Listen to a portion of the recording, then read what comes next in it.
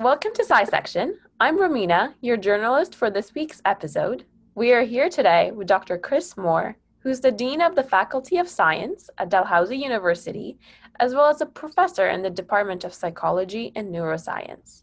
Thank you for joining us today, Dr. Moore. My pleasure. Happy to be here. To start, we do have two rapid-fire questions for you. Firstly, who is one of your role models in the scientific community? So I would say my role model, and it may not be a name that's familiar to you, but my role model is a scientist named Michael Tomasello, who's both a developmental and evolutionary psychologist, and one of the most recognized people in the world in that area. Awesome. And secondly, what do you think has been one of the most important scientific discoveries? Well, of course, there's been many, but I can't fail to go back to Darwin's theory of evolution by natural selection. The way that it organized all of biology since that point in time, and also for me as a psychologist, I believe that evolutionary psychology is a key way to understand human behavior. And so for me, that would be it. For sure, that's a great example. And as you said, there are so many different discoveries out there, and they're all equally important. But Darwin's is definitely a great example. And now, moving on to your profession, could you give us a summary of your educational path and how it led you to where you are today? Yeah, sure. So I was trained in England. I grew up in England, in the UK, and I went to university at the University of Cambridge. I started there as an undergraduate doing my BA in natural sciences. At Cambridge, you do a BA, not a BSc, and started out in natural sciences and ended up shifting a little bit in terms of what I wanted to do and went into psychology and experimental psychology. When I finished my undergraduate degree, I knew at that point in time that I really wanted to have a career in science. And so I applied for graduate programs and ended up staying at Cambridge to do my PhD, which I completed in 1985. And then at that point, I started looking around for jobs, academic jobs, because I knew I wanted to continue doing research. And weren't any jobs in the UK, and I ended up in Canada, and I've been here ever since. Amazing. And I know you've been quite involved with research, and you have a few initiatives relating to developmental psychology, like the Early Social Development Lab. So could you tell us a little bit more about this group and your research focus in general? Yeah, sure. So I've always been interested in the way in which the mind develops the structure that it has. And the best way to get at that is to understand how it develops through childhood. So we started looking a long time ago at early development at young children. I've studied children as young as 6 months of age, all the way through to adolescence. And the main focus of our research is how do children develop their understanding of other people, their social understanding, their understanding of other people and also of themselves, and how people interact with each other, their relationships. So we've studied a number of aspects of that, including what we call joint attention, or the ability to focus on something with another person, understanding self-development, or how the child understands themselves as a person, understanding other people's mental states or theory of mind. And now more recently, we've moved into their understanding of moral development. Wow, very interesting. And obviously, you've been very involved with research. But why do you think it's important for the public to engage with research and science in general? Why should the public care? Well, I come back to the idea that from my point of view, science remains the best approach that we have for understanding both the natural and the social world. And I say the social world because I am a psychologist, but we take a scientific approach to psychology. Science is absolutely critical for solving the key issues facing individuals, societies, and humanity in general. And scientific literacy of the population at large is really essential to making progress. So I always take the view that we need to push back repeatedly and strongly against the view that knowledge is relative and depends significantly on perspective.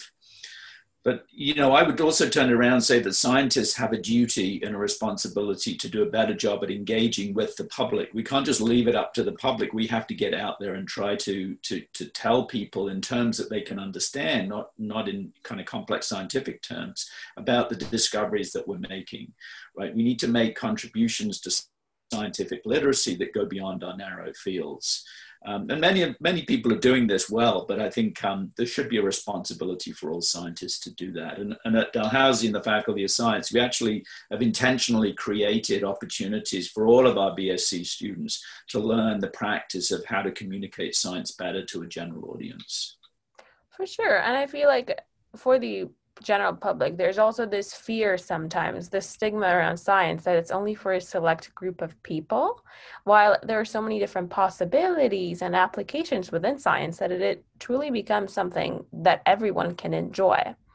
So what steps do you think we can take to make science more inclusive? I know you mentioned that at your university, you guys have like courses for students so that they can learn about better communication, but what other steps do you think we can take to make science more inclusive and accessible?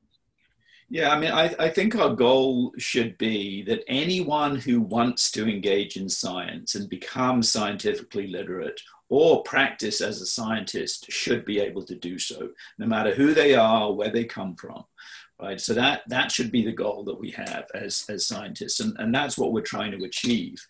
Science proceeds by critical questioning of received understanding.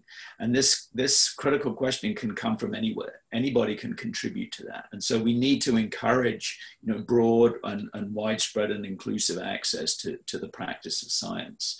And we need to send the message that science welcomes everyone. Many universities, including Dalhousie, have tried to create pathway programs for students from currently underrepresented groups who may believe that science isn't for them. And we're creating these pathway programs to show them that indeed science is for them. Science is for everyone, and they can become involved. And we've developed a number of these programs now at Dalhousie, which has been very successful. For sure, that's awesome to hear. And speaking of students, I know that for a lot of undergraduates and students in general, the upcoming academic year is going to be quite unique in that it is remote Yes. learning. So, what are your top tips for students adjusting to remote learning? So, this is a great question, and I think it's going to be a challenge for all of us. And, none of us at our regular universities have been through this before. But what I would say to students is get organized right from the get-go. Set yourself a schedule that to some extent mimics what you would have been doing if you'd been in face-to-face classes. For example, set aside fixed times to engage with the content of the course that you're doing and time to study. Put yourself on a schedule just as if you had classes to go to at regular times of the day. And take advantage of everything that's being offered in course website.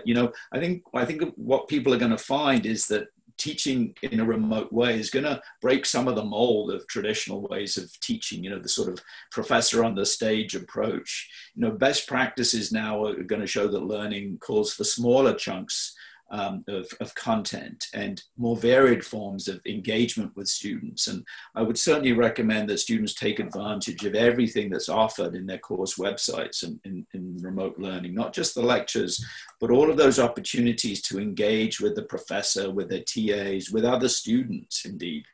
Remember that learning happens best by discussing ideas with other people, not just taking it in passively, because discussion forces us to think about the topic through the eyes of other people, and that's absolutely the best way to learn.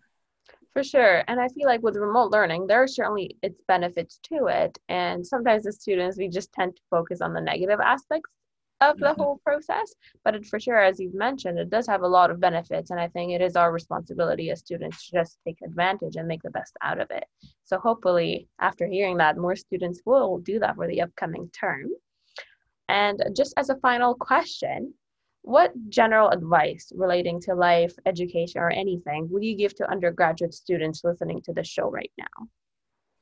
Well, I'm not going to pretend to be a sage that can give advice on life, but what I would say to undergraduate students this year of all years is remember this will pass. This is not the reality that will be with you forever. If you're starting out as an undergraduate, you're going to have a bit of an odd experience this year. Do your best, but it will pass. And if you're a returning student, you know what university, everything university has to offer. Again, this year will be a little bit odd, but it will pass. And you know, we will at some point get back to a reasonably normal life. So just stick with it, right? Don't let it get you down, and stick with it, and you'll be fine. For sure. And that does bring us to the end of the interview. Dr. Moore, thank you once again for joining us today and highlighting the importance of science and motivating undergraduate students for the upcoming term. And for everyone listening, make sure to check out SciSection's podcasts available on global platforms for our latest interviews.